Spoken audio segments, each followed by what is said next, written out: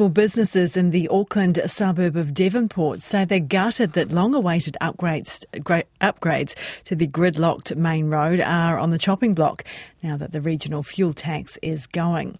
Lake Road is the one road into the peninsula, and the planned improvements would have shaved around 12 minutes off the commute to and from Takapuna. But the project is among 14 that are now being whittled down to just 3 when the fuel tax ends in July, scrapping $600 million in funding. Amy Williams has the story. There are two ways to get to Devonport: take a ferry from the city or drive in along Lake Road, a 5-kilometre 2-lane route that 30,000 cars travel along each day. Local Barbara Bradbury manages the clothing store Blue Illusion in Devonport and says traffic is the talk of the town. People talk about Lake Road all the time because a lot of people do experience it, and a lot of the visitors who come to Devonport are definitely very frustrated by the constant hold-ups.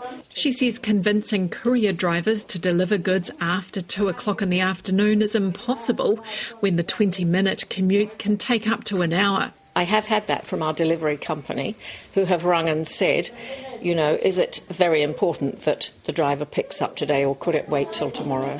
They definitely won't come after 2 p.m. Auckland Transport planned to spend $23 million of the revenue collected from the regional fuel tax improving Lake Road. That's going. So is $243 million for road safety programs, $111 million for cycleways and $69 million for bus transit lanes, to name a few. Mayor Wayne Brown says the city will lose out on $1.2 billion. Half in fuel tax revenue, the other half is Waka Kotahi money tagged to the now canned projects.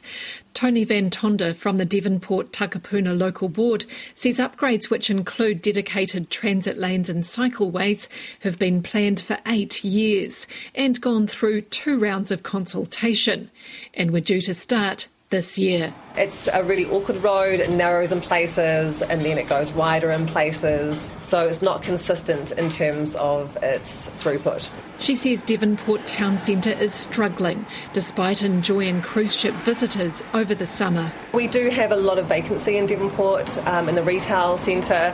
Customer footfall is not there as we would like it to be there.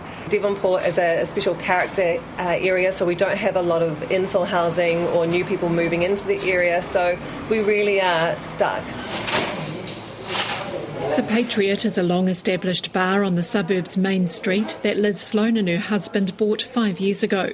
She says their customers are mostly locals and in summer cruise ship visitors because no one wants to drive along Lake Road. If I'm heading out of Devonport, I'll go very early in the morning, and I'm talking 6 o'clock in the morning, or I'll leave it till about that 10, 11, 12, even 10 o'clock's pretty gridlocked, and after 2 o'clock you haven't got a chance of getting out of Devonport. It's just a nightmare. Liz Sloan says the road needs investment.